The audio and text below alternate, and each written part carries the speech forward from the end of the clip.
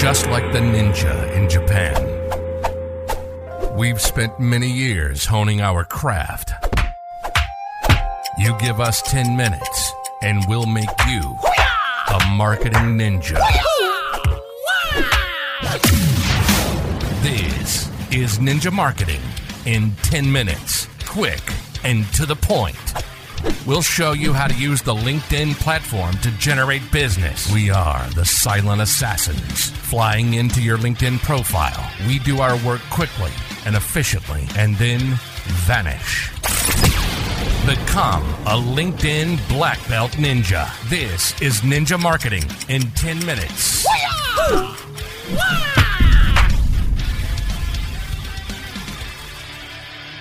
All right, here we are again. Just comes around again quick, doesn't it?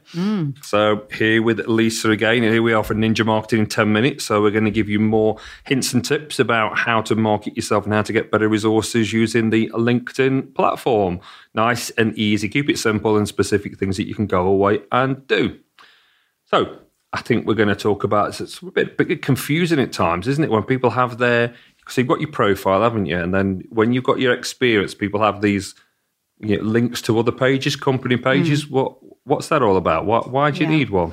A company page. And interestingly, this week I had a discussion with an independent a photographer who works on his own. Yeah. And that was what he said. I'm just on my own, Lisa. And I went, well, if you have a company page, then you're not sort of on your own. It's your company. And I suppose he'd not looked at it like that. But company pages are one of those things on LinkedIn that I think are really, really underutilised. It's a massive vehicle for PR. They have huge PR value. And again, there's a little milestone associated with them. So you need to get more than 300 followers on your company page for the LinkedIn algorithm bunnies to sit up and take notice. So is it like having a little website? What would be the difference between a company page and your company website? Well, I suppose we like to think of them as like a microsite, a micro website. And actually, the way search engines like Google and Yahoo crawl social activity, if you're actively posting into your company page, we see people getting them above their own website. Oh, right. So that's interesting. You would see XYZ photographers above their own website because of the posting activity. Oh, because of the LinkedIn stuff. Assuming that you're not paying for... or the SEO, but that's a bit of a dark art anyway, isn't it? We don't really understand that. Nobody understands SEO. So actually, it's a really nice vehicle for news and articles. You can also create showcase pages on your company page. And these are unique to your business. What sort of company? So is this like having, I suppose, a little brochure? So it's industry specific. Okay. Yeah. So, for example, I've just been having a conversation with a workwear company. And they do specialist PPE for obviously for NHS, but they also do workwear. Some of the fabrics are very specific to certain industries. So you would showcase those around the specific. So they may have a showcase page around the company construction. Oh, right. Or they might have it around the NHS or warehousing. Right. Because they've got specific products associated with that. So once you get past that 300 follower mark, then the algorithms then focus around the industries that you select and start to target that content at those industries. Okay. So again, it's PR. In its basic sense, it's just good PR. So anything that you're putting on your regular website as a blog or as an article, then that should be replicated within your company page. Okay. Yeah. So. Because I think sometimes when people talk about, websites, they're like one of those never-ending things that never ever get finished, isn't it? Well, I suppose a company page, you can almost just lift bits of relevant information already off the website. And then, like you said, if it's already included in all those search algorithms, because I know sometimes I see people's profile when they list their experiences, because your experience links to a company page, doesn't it? And I think they often say the biggest no-no is no LinkedIn silhouettes. Right. No. You know, like if you don't put your photo on there, you get a grey silhouette. Yeah. Or if you don't link it to a company page, you get a grey building. Well, I don't know about you, but to me that means I can't be bothered or don't mean anything. There's lots of things in there that we think we're supposed to do. Yeah. You know, so, right, I've created a really nice LinkedIn profile, and then when I'm searching profiles, I look on people's company page and I think, oh, well, it seemed like a good idea at the time, and then there's absolutely no information on it whatsoever, which is always a shame, because it's another opportunity, and it's great for advocacy as well. So if you've got a sales team of 20 people, for example, larger companies, company pages work great, and they're all interacting. It's a central repository for information. And LinkedIn like you to post into your company page, not out of it. They want to see engagement with it, not out of it. So even though you might be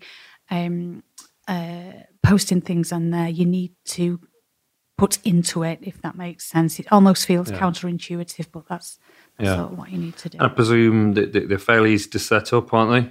Oh, easy peasy. Yeah, and I suppose if people are even struggling, they can give us a shout, give the Ninja a shout, and they can set them up for you. Because if you've got your info on it, when you said even if it's just you're just a person on your own, like a photographer, surely things like on there they can still put. I suppose if you're very visual. You have your pictures and your stuff, you can still create a gallery. And I tell you what works fabulously on the company page is the event, the event promotion. Yes. Absolutely fantastic the way that works. And what was interesting to me the other day, was that when you set up a business, you think, right, I'll need my business card, I'll need my stationery, I'll register it with Companies House, and I'll do a website.